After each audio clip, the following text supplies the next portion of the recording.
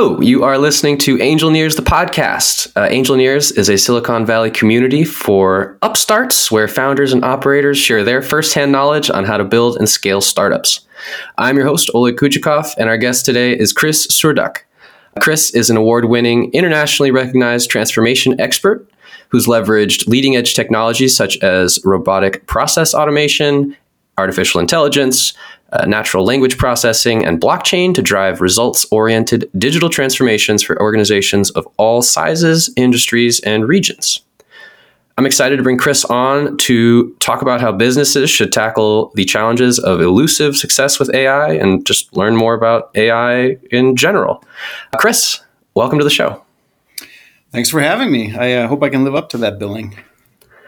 This intro gives us a very high-level overview of who you are. Can you take us a little bit into the weeds and kind of tell us more about your background? And you worked in the you worked as a chief transformation officer at the White House. How did you end up there? Give us the highlights. So with that, I was there only briefly, unfortunately. I frequently say, elections have consequences, but it's from probably the last 15 years of my career where I was heavily focused in the legal world. So even though I started out as an engineer, I do have my law degree and worked a great deal in the world of e-discovery. So the use of things like emails and text messages as evidence in legal proceedings. And so I got tied up into a lot of regulatory issues that were related to that. And if you think of the early 2010s, at that point, social media was still relatively new. It was only a couple years old. We were doing big data back then. We were doing natural language processing. A lot of things that we're starting to take for granted now really started about 10 years ago. And I was really working at the forefront of that. So the project that I was supporting was a very large scale kind of data harvesting and analytics platform that was going to be used between the US and members of NATO just to try to get improved data sharing, intelligence sharing, and intelligence gathering. So getting there was really based upon really the prior decades' work in those spaces, and then also my writing and doing lots of public speaking about those topics. Let's start with defining AI, and I'm going to ask you to compare it to related concepts like machine learning and automation and robotics. So just start with that definition, please. Yeah, so people that sell artificial intelligence solutions, quote unquote, generally hate my definition of it. It's because my definition is quite simple. AI is nothing but applied statistics.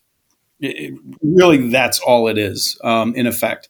And you kind of talk about robotic process automation, machine learning. There's sort of that continuum from rigorous rules-based, it's effectively just software in the world of RPA, up to applying probability and statistics to say, if I'm going to try to solve something where there isn't a hard, fast rule, I want to apply historic information and statistical analysis to try to predict what the correct answer might be in the absence of a rule and in an absence of knowing exactly what I'm going to get.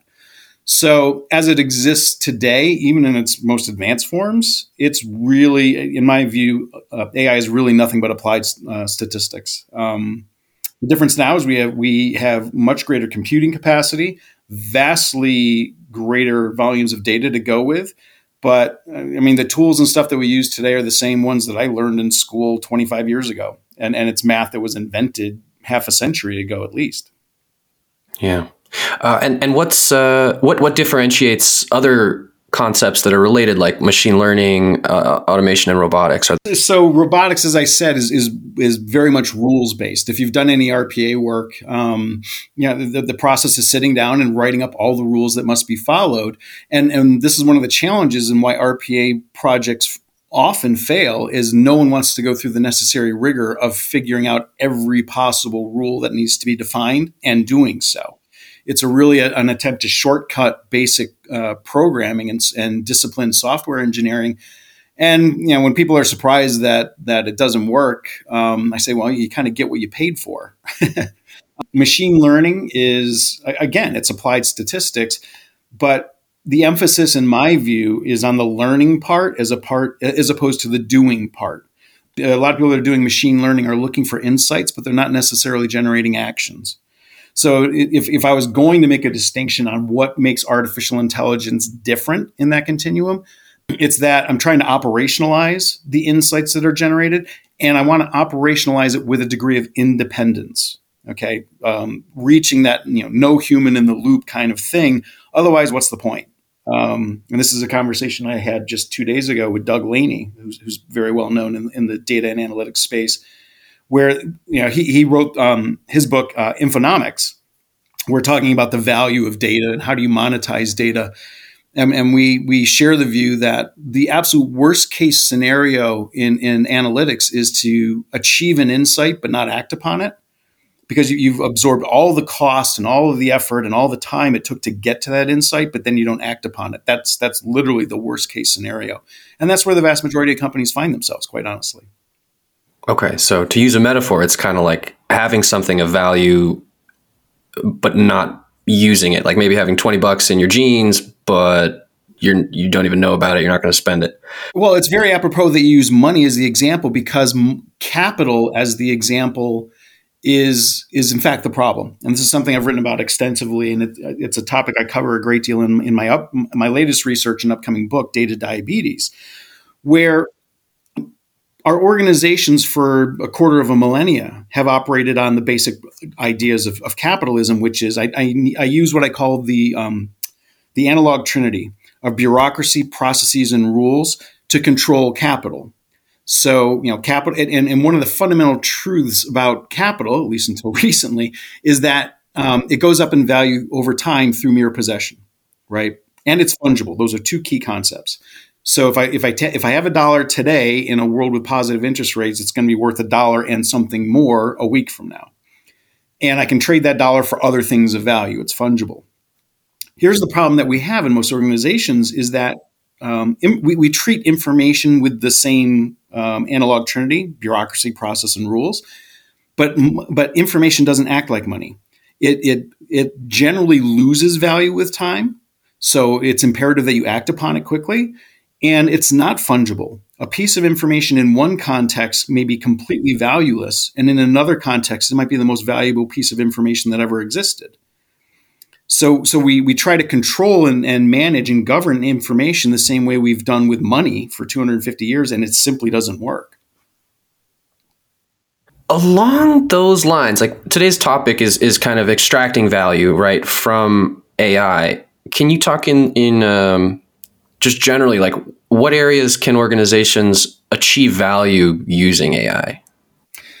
So the thing that led me to the premise of my latest work, Data Diabetes, is information in this day and age is a lot like sugar for a diabetic, right? You hunger for more sugar, you have that sensation of thirst, but the more of the sugar you have, the sicker it makes you. And this is what's happening to many organizations today, because most of our businesses, if your business is more than 20 years old, you are trying to digest or metabolize 2020 volumes of information with 1999 business processes. And it simply doesn't work. You simply can't keep up.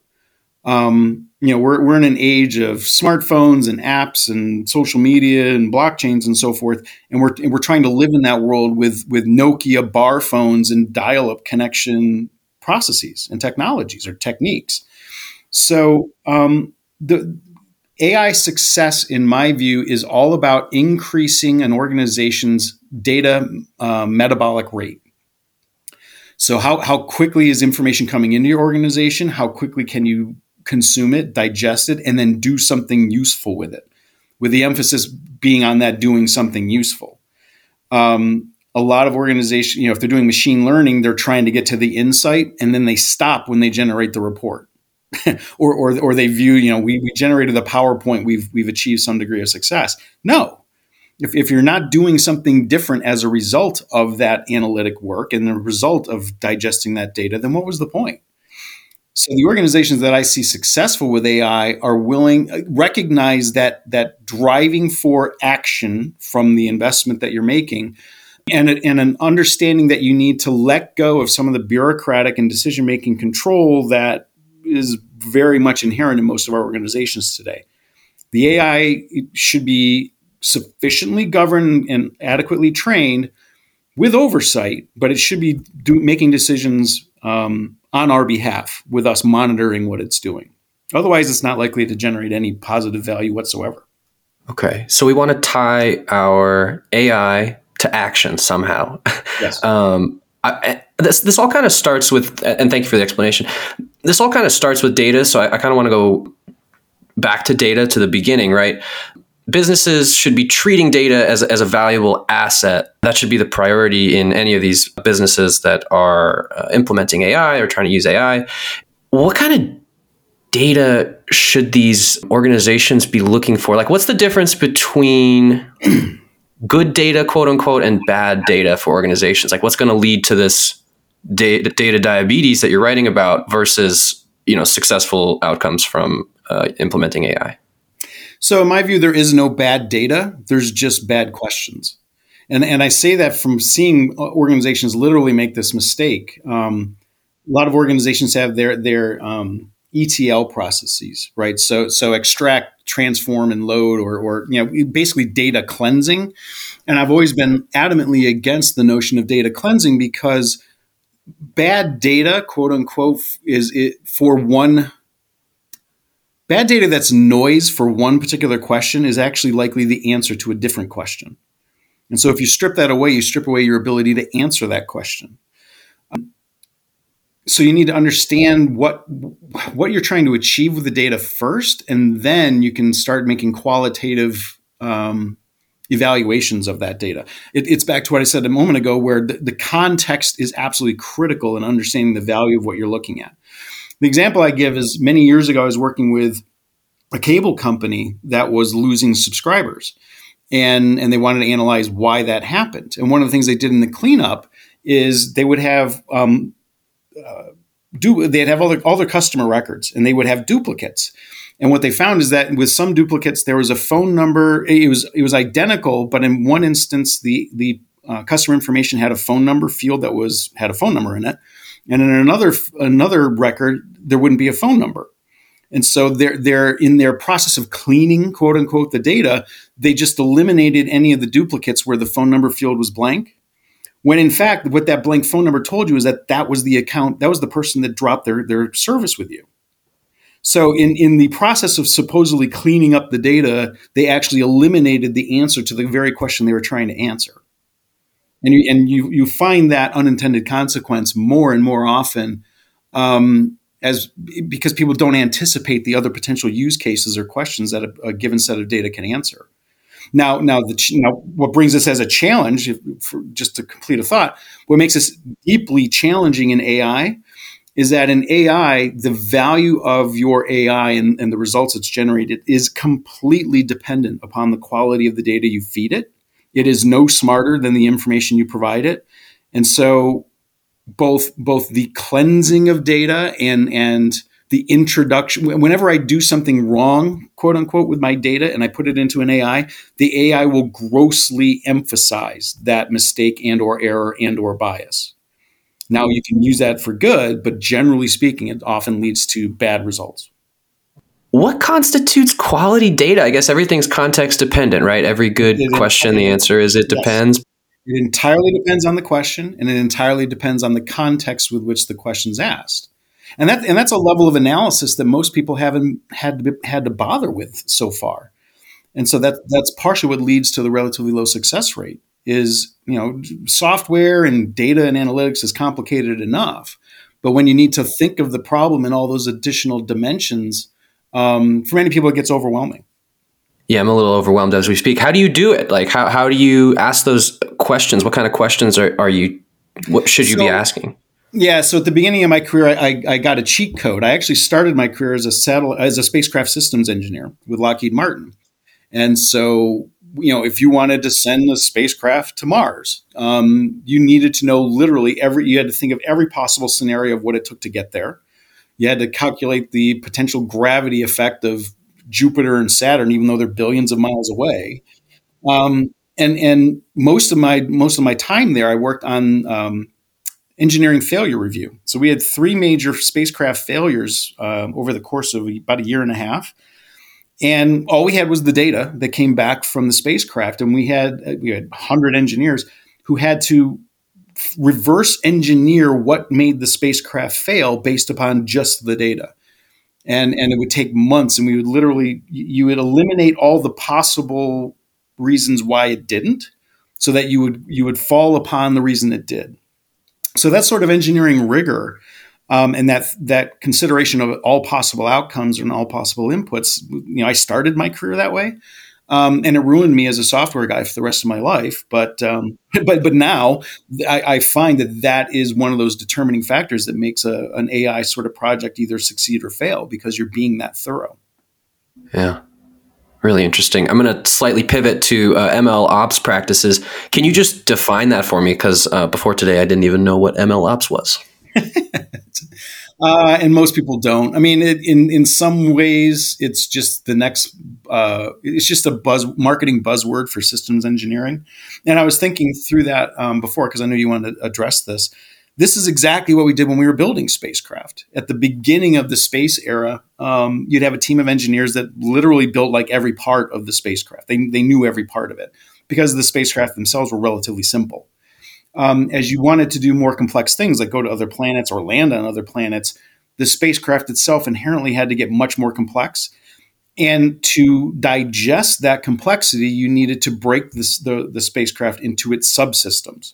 So you would have a propulsion subsystem, you would have a communication subsystem, a guidance subsystem. And it's an important thing to recognize. You don't reduce the complexity of the problem, but you make that complexity more comprehensible, if that makes sense. Mm-hmm. So this team worked on one subsystem, this other team worked on another subsystem, and you needed to have some engineers over all of them that put all those subsystems together. That's the role that I generally played. So in ML ops, what we're trying to do, I think, is that same systems engineering approach, which is saying, as we try to do more and more complex things with ML and artificial intelligence, we need to break that complexity down into components so that we can properly address the level of complexity. It's important that we don't confuse that with making it simpler, because we're not making it simpler. We're only making it more comprehensible, if that makes sense. Mm-hmm. Yeah, you're partitioning. You're not making it less complex. And it leads me to, there's 2 laws in coding. One is Tesler's law of conservation of complexity, where the level of complexity in doing something, you can't reduce it. You can just kind of shift it either to the user or to the computation. And then there's Ashby's law of requisite variety, which basically says the answer to any problem has to be at least as complex as the problem. Right. And that's kind of math. If you have 3 variables, you need 3 equations to solve 3 variables. You can't do it with less. And a lot of what we do in this space, particularly in RPA, but I also see it a great deal in ML and AI, is we try to pretend there's less complexity there than there really is. And that can work in average use cases.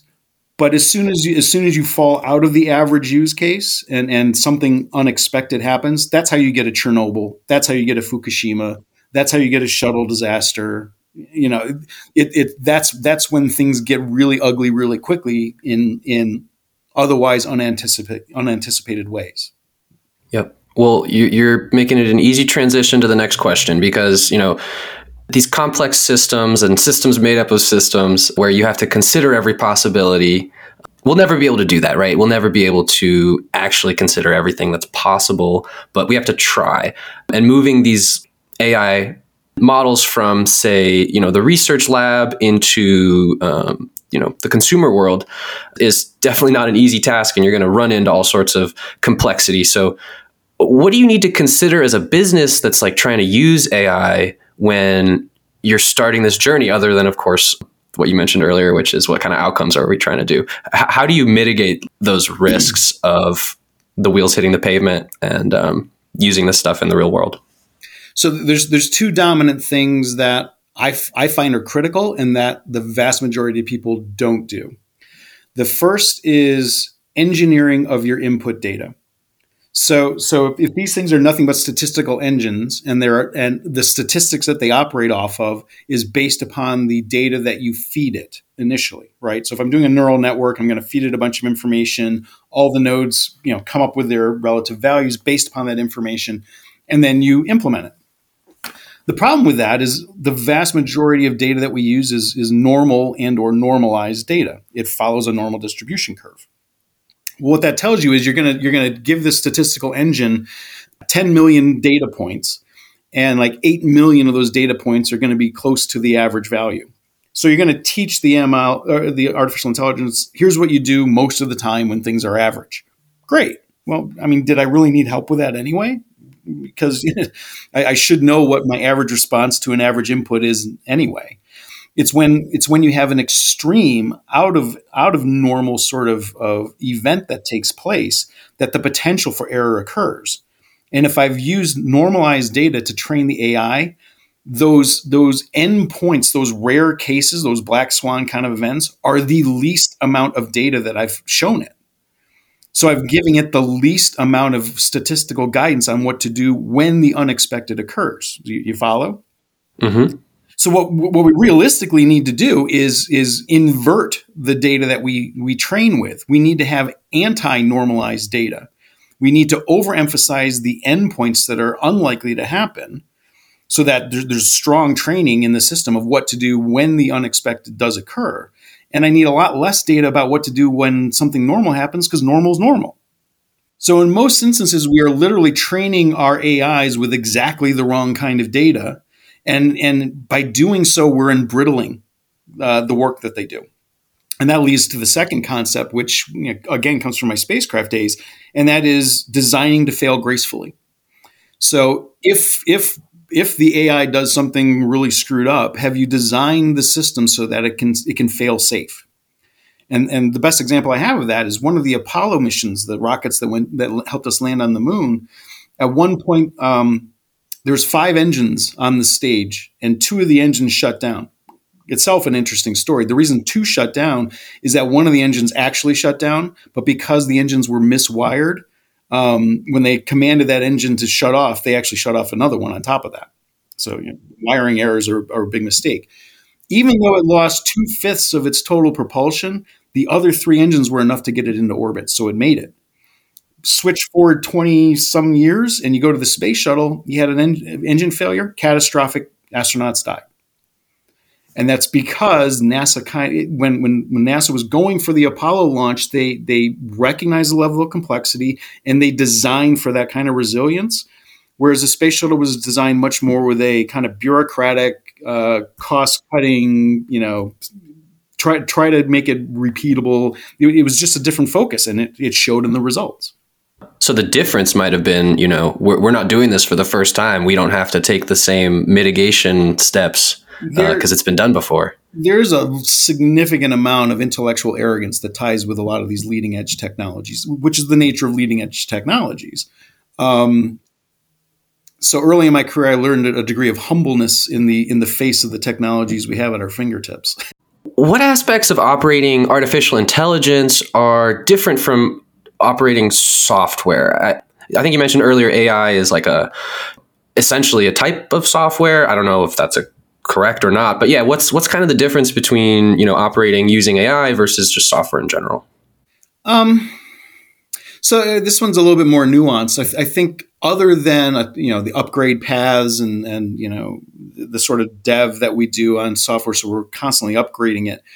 The underlying elements of a software package or an app or whatever generally don't change. Whereas with artificial intelligence, if I'm doing it correctly, it should drift. It should change itself. It's sort of a Heisenberg uncertainty principle thing. The act of measuring something changes what's being measured. Well, if you're getting AI right, the act of automating something should be changing what's being automated. And if you didn't cause a change to the underlying process that you're trying to attack with AI, what was the point of the AI? This is one of the challenges that comes up a lot in the world of RPA, where people will automate a particular step of a process, But because that step was automated in isolation, there's no benefit. Maybe you get the step done in a tenth of the time, which is very typical in RPA. But because none of that benefit goes upstream or downstream from that process step, it's like a tree falling in the forest and no one heard it. Did it really fall? Right? If I'm automating a step of a process and there's no upstream or downstream effect, what was the point of automating it? And you get that a lot. So with AI, the key with operationalizing AI and getting any benefit out of it is expecting, anticipating, and ensuring that you've caused an instability or some sort of dislocation in the thing that you're applying the AI to.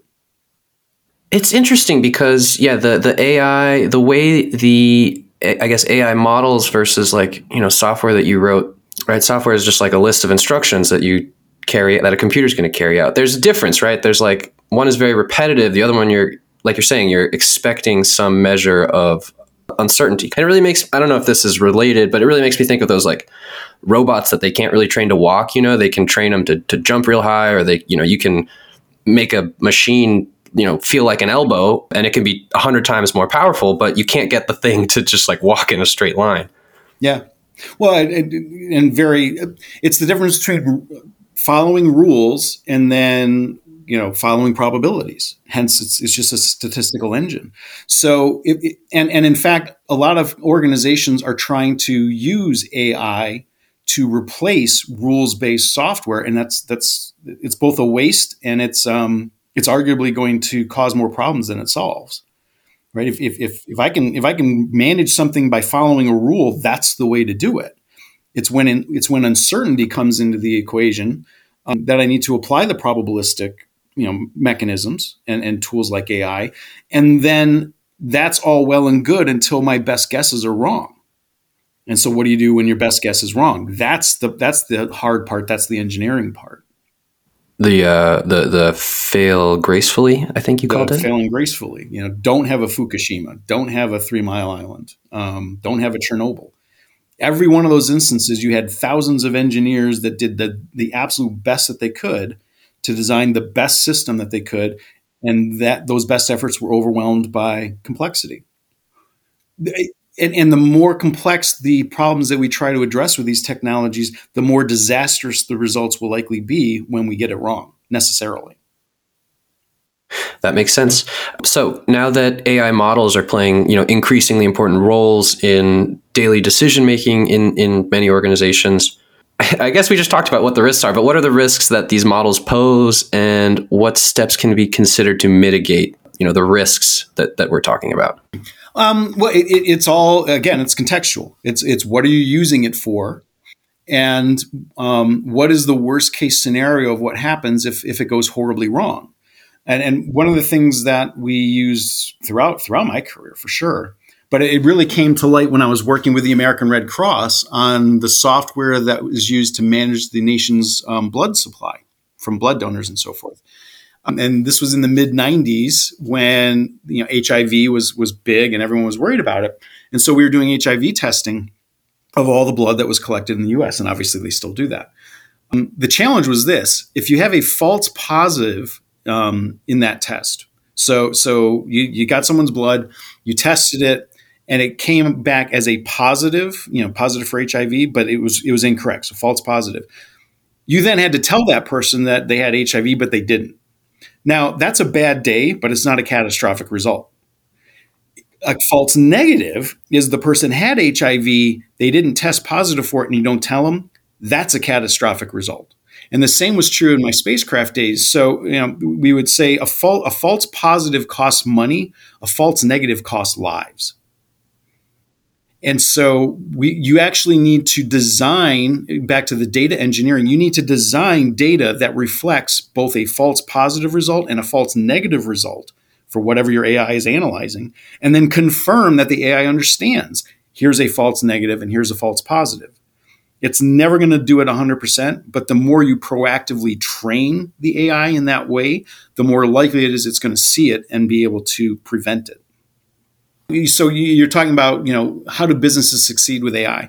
In 10 seconds, I can ask a company that has an AI project, I can assess whether they are part of the 95% of projects that fail or the 5% of projects that succeed, and I can do it by asking one question.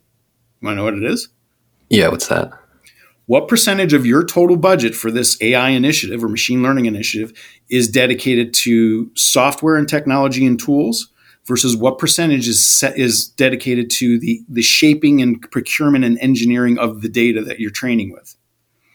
If the proportion of the budget dedicated to the shaping of the data is less than 50%, if it's less than what we're spending on the software, you're going to fail. You're going to be part of the 95% of projects that fail. It's that easy. Yeah, you show me one budget number, and I'll tell you whether you're succeed or not.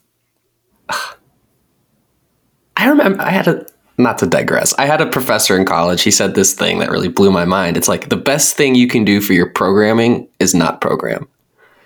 Elon Musk is famous for saying the best part is no part. Okay, so next, like, how do we trust AI? Right? These tools are made. You don't, right? Exactly. Well, if you think back to our last half-hour conversation, I think back to Ronald Reagan with the strategic nuclear talks. Trust but verify, right? You don't trust it. You need to anticipate how it could go wrong, what might happen when it does go wrong, and then you need to train it what is wrong, which is that false positive, false negative thing we just talked about. And overemphasizing the extremes of the normal distribution, not the middle of the normal distribution. Those are all ways in which we are building a trustworthy AI. Blindly trusting AI is just a recipe for disaster. So you have to assume it's kind of like raising kids. I have 3 kids. I mean, you train for the worst and hope for the best. Oh, that was great. So, okay, a better question would have been maybe how do you build trust in AI versus flat out trust AI? With all the things we just mentioned, right? I mean, I'm sort of giving you guys the keys to the kingdom on where I've seen projects both succeed and fail. And it's these sorts of things. It's the data shaping and engineering. It's understanding the question you're trying to answer in all of its dimensions. That multidimensionality is critical, and not having sort of the intellectual arrogance to say, "Well, this should be simple. Let's make it simple." No, that simplicity is an illusion that will come back and bite you at some point. It should be hard. It should be hard. Along the lines of intellectual arrogance, like, we all have mental models, we all have, hardwired behaviors and whatnot. We all have bias, right? How do we reduce the impact of our biases when we're building, AI solutions? Is it be humble? You have to embrace those biases. You have to be humble. You have to be honest about them. I've written about this recently quite a bit, and this is one of the things that, as a data engineer and data guy, it led me to get my law degree later on, because all of the real problems that we were having with the technology had nothing to do with the technology. It had to do with people and ethics and stuff like that. Understanding that the bias is always going to be there, and also understanding that it's the nature of AI and ML and statistics that any bias that exists is going to be overemphasized in the results. And that's something that's been proven time and again by organizations. I don't know if you know that, like the Wells Fargo kind of mythical example of one branch of Wells Fargo had some very heavy racial bias in their approval of mortgages, and it was limited to one branch in one city, so forth.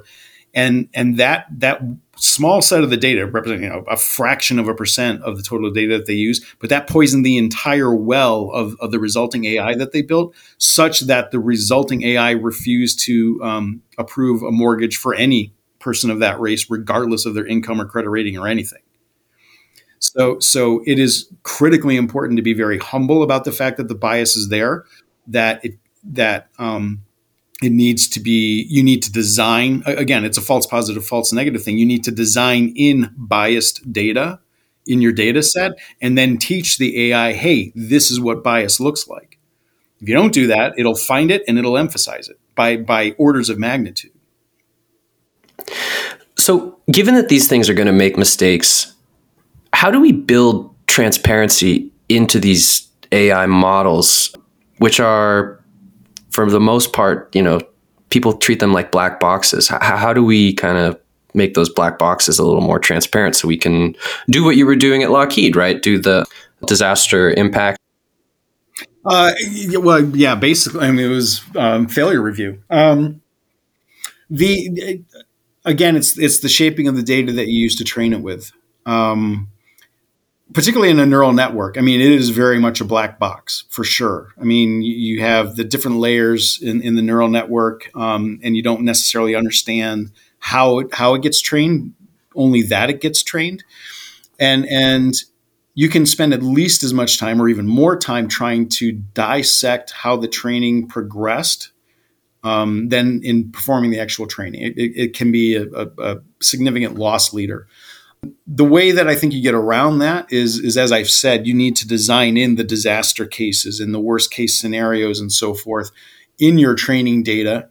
And then when you feed that in those worst case scenarios through the machine, are you getting the expected results? Okay, or what results are you getting? Because that tells you, back to that, the noise for one question is the signal for another. Well, in that instance, what looks like noise is actually the signal that, like a 3 Mile Island. I visited the control room when I was in high school, a long time ago. And they showed us the one light. It was a red light that had they seen that light blinking, they would have known what the actual failure was. The one cooling loop was stuck open. But that one light was like 6 rows back in a room filled with computers. And at the very front of the room was like 6,000 dials and lights, and they were all blinking at the same time. There's no way anyone would have thought to go back there and look and see if that one light was on. So the failure, it was one of those things that was obvious after the fact, but only after the fact. And so you need to anticipate those sorts of scenarios so that you can prepare for them. And that's what I found in all the spacecraft the accidents or explosions or whatever that occurred. After the fact, we could always find what went wrong and what we missed. And that's back to that idea, false positives cost money, false negatives cost lives. That's where that comes from. So the reason we did those after action analyses is so that we could learn from it and do better the next time around, hopefully. Gotcha. Great answer. So today, it's 2023. A lot of companies, everyone's talking about AI, right? A lot of companies realize that they have to, or that they should be investing in AI solutions as soon as possible or risk falling behind their competition. The question is how to do that successfully. And I think we've talked about that a little bit today. I guess what I've learned so far is, start by having some idea of the outcomes you're trying to achieve and go from there. Is there a blueprint? Obviously, again, every good engineering question comes down to it depends on the context, but is there a blueprint for successfully implementing AI solutions in existing businesses, or is it just going to be too complex for an answer? No, there's a few, I think, fundamental things that you have to have in mind if you're going. The 5% that I see succeed have a certain set of frameworks or things that they follow. The first is, if it was easy, you should have already done it. So expect this to be difficult, expect it to be hard, expect it to be expensive. The other one is I have a lot of organizations where they'll go with the low bidder, whether they're hiring talent or they're buying software or whatever. And the question I always ask them, are you trying to succeed or are you trying to fail as cheaply as possible? So if you're having these sort of budgetary, we always used to say at NASA, it was amazing the space shuttle ever worked because the whole thing was built by the low bidder. And if you're doing something truly disruptive and complex, the low bidder probably has no idea what it is you're actually trying to do. So it should be expensive. It should be complicated. It should be difficult. And it should be hard to find people that actually know how to do this. I can legitimately say I used to be a rocket scientist and I can barely keep up with a lot of the math that we're using now. So, I kind of have that Dunning-Kruger thing going on where I know just enough to know how little I actually know. So it should be tough and expect it to be so. And then just from, again, what the difference between machine learning and AI in my mind is that you're operationalizing the results. You're actually doing something with it. And a good rule of thumb that I've used for the past decade in that space is whatever process you are trying to attack with AI, you should expect the cycle time of every aspect of that process to be cut in half at least every year, if not faster. In the information age, the basic denominator in the equation of value is time. It's not money anymore. So I don't care about return on investment, return on money. I care about return on time. And so AI should be feeding that need for an increase in your the metabolic rate of your organization, a dramatic increase in the metabolic rate of your organization. And this again ties back to data diabetes. Organizations, you give them more data, they tend to slow their decision making process, not speeding it up, which is another sign of being data diabetic. Why is success with AI so elusive? I know we've talked about a lot of interesting things today. People lack humility. People underestimate the complexity, or they misunderstand the complexity. There's probably a million things to point to, but what can you say about that? Why is success with this stuff, which is clearly valuable, right? Clearly, it can do amazing things. It could also make a lot of mistakes, but it does amazing things. Why is success so elusive for organizations? There's a heck of a lot of Me Tooism in this. So whether it's AI or RPA or blockchain, I work with executives all over the world, and a lot of these technologies are what I call FTDs, fairway transmitted diseases, which is one CEO will talk to another CEO while they're playing golf. Hey, I have a blockchain, and he'll say, well, I have 2 blockchains, so I have a spare. They have no idea what the technology is, what it does, or how it's useful. They just want to say that they have it, and I'm being a bit flip to a certain extent, but it's not too far from the truth in a lot of instances. Organizations need to explore these things, but they need serious people that have serious knowledge in how to operate these things and make them valuable. And by their very nature, those people are rare. I've done a lot of presentations and talking over the years on how all this technology is going to change the nature of work and employment. And I wrote an article back in 2014 called "Better Be a Baller," which is basically baller like a footballer, a soccer player. Where the top one, this technology is going to be a place where the top 1% are going to be compensated like professional athletes, where the top 1% are going to get millions of dollars and be in massive demand. And if you're, outside of the top 1 or 2%, you'll be parking cars if you're lucky. And why is that? Well, these technologies can take can take human thinking and lever it by a factor of 1,000 or 10,000. Well, if I'm going to take an intellect and multiply it by a factor of 1,000, I want the person with 160 IQ, not a person with a 90 IQ. As a rough example, I'm going to multiply. I got to multiply the very best, and if I use anyone less than that, I'm getting like geometrically worse results. I used to work at Citibank. We had 10,000 loan officers, and we were looking at automating, the whole loan approval process. And this was in 1997. And back then we realized I don't want to see how, I want to get the data on the best 5 loan officers out of that 10,000.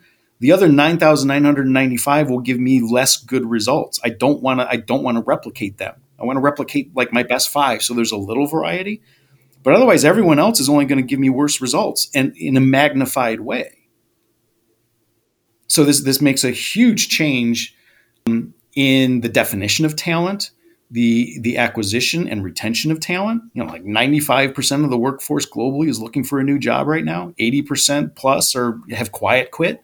And then Chat GTP. I was sharing a discussion with some of my colleagues the other day. It's going to be flooding the market with mediocrity. Yeah, ChatGPT can pass the medical boards with a B. So it sucks if you're an average doctor because you can be replaced now. But the A+ doctor is going to be more valuable than ever before in a world with technologies like that. That's really interesting. Along the lines of talent, should companies be prioritizing recruiting talent from the outside or growing it and training it internally? What do you think the winning solution there is? I think they need a healthy balance of both. The likelihood that Joe Schmo company Fortune 500 company has a world-class AI expert on staff right now, is probably pretty low. It's probably exceptionally low. But what they do have is people that know their internal processes, their people, how they operate intimately.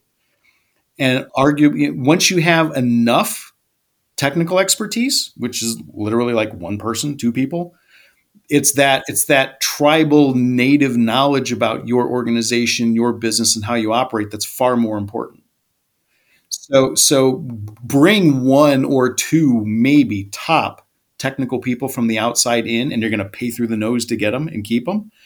But then you want the people that understand your brand, your organization, your culture, to answer all of the questions that the technical person is going to have to answer. And to build on that, what kind of steps can companies take to attract that top talent and then retain it? Oh, geez. I mean, obviously money is a key piece of it, but those folks want a degree of independence, a degree of authority over what they're doing, and a sense that they're making a difference. Again, I wrote about this a lot, the 6 new normals in my second book, where everyone wants money and so forth, but two of the things that people most hunger in this world, and because we're all addicted to our phones and so forth, is a sense of purpose and a sense of belonging, intimacy. So intimacy and purpose. So give them, if you want someone to come on board, you got to be working on something compelling, something meaningful, something that allows them to demonstrate that they're having an impact on the world, and something that helps them grow. And those are conversations that most people in HR, they can have very superficially, but they don't really mean it. But that's the difference between getting and retaining people of that caliber. Well, I didn't think we'd be talking about purpose, humility, and such human things in the AI podcast. I had someone ask me a couple of weeks ago, what classes I would recommend for starting an AI program at a university, and they specifically said, what technology should we teach? And I said, I don't care what technologies you teach, because the technologies change every 2 or 3 years. But I strongly urge you have a couple of classes on philosophy and ethics. Those things. Darn, this is a brilliant interview. All right, let's wrap it up. Looking back at your career, what's one of the most important things that you've learned across all those organizations? Or if you want to change the question slightly, like which one of those experiences taught you something invaluable? I've written about this recently too. One of the things, because I was working in the space of natural language processing, so trying to understand language, and particularly how that pertained to the legal field. So going through things like emails and so forth, looking for evidence. And along the way, I actually invented an algorithm, a lie detection algorithm, that every time we used it, it proved 100% effective, could instantaneously detect when someone was lying, who they were lying to, and what they were lying about.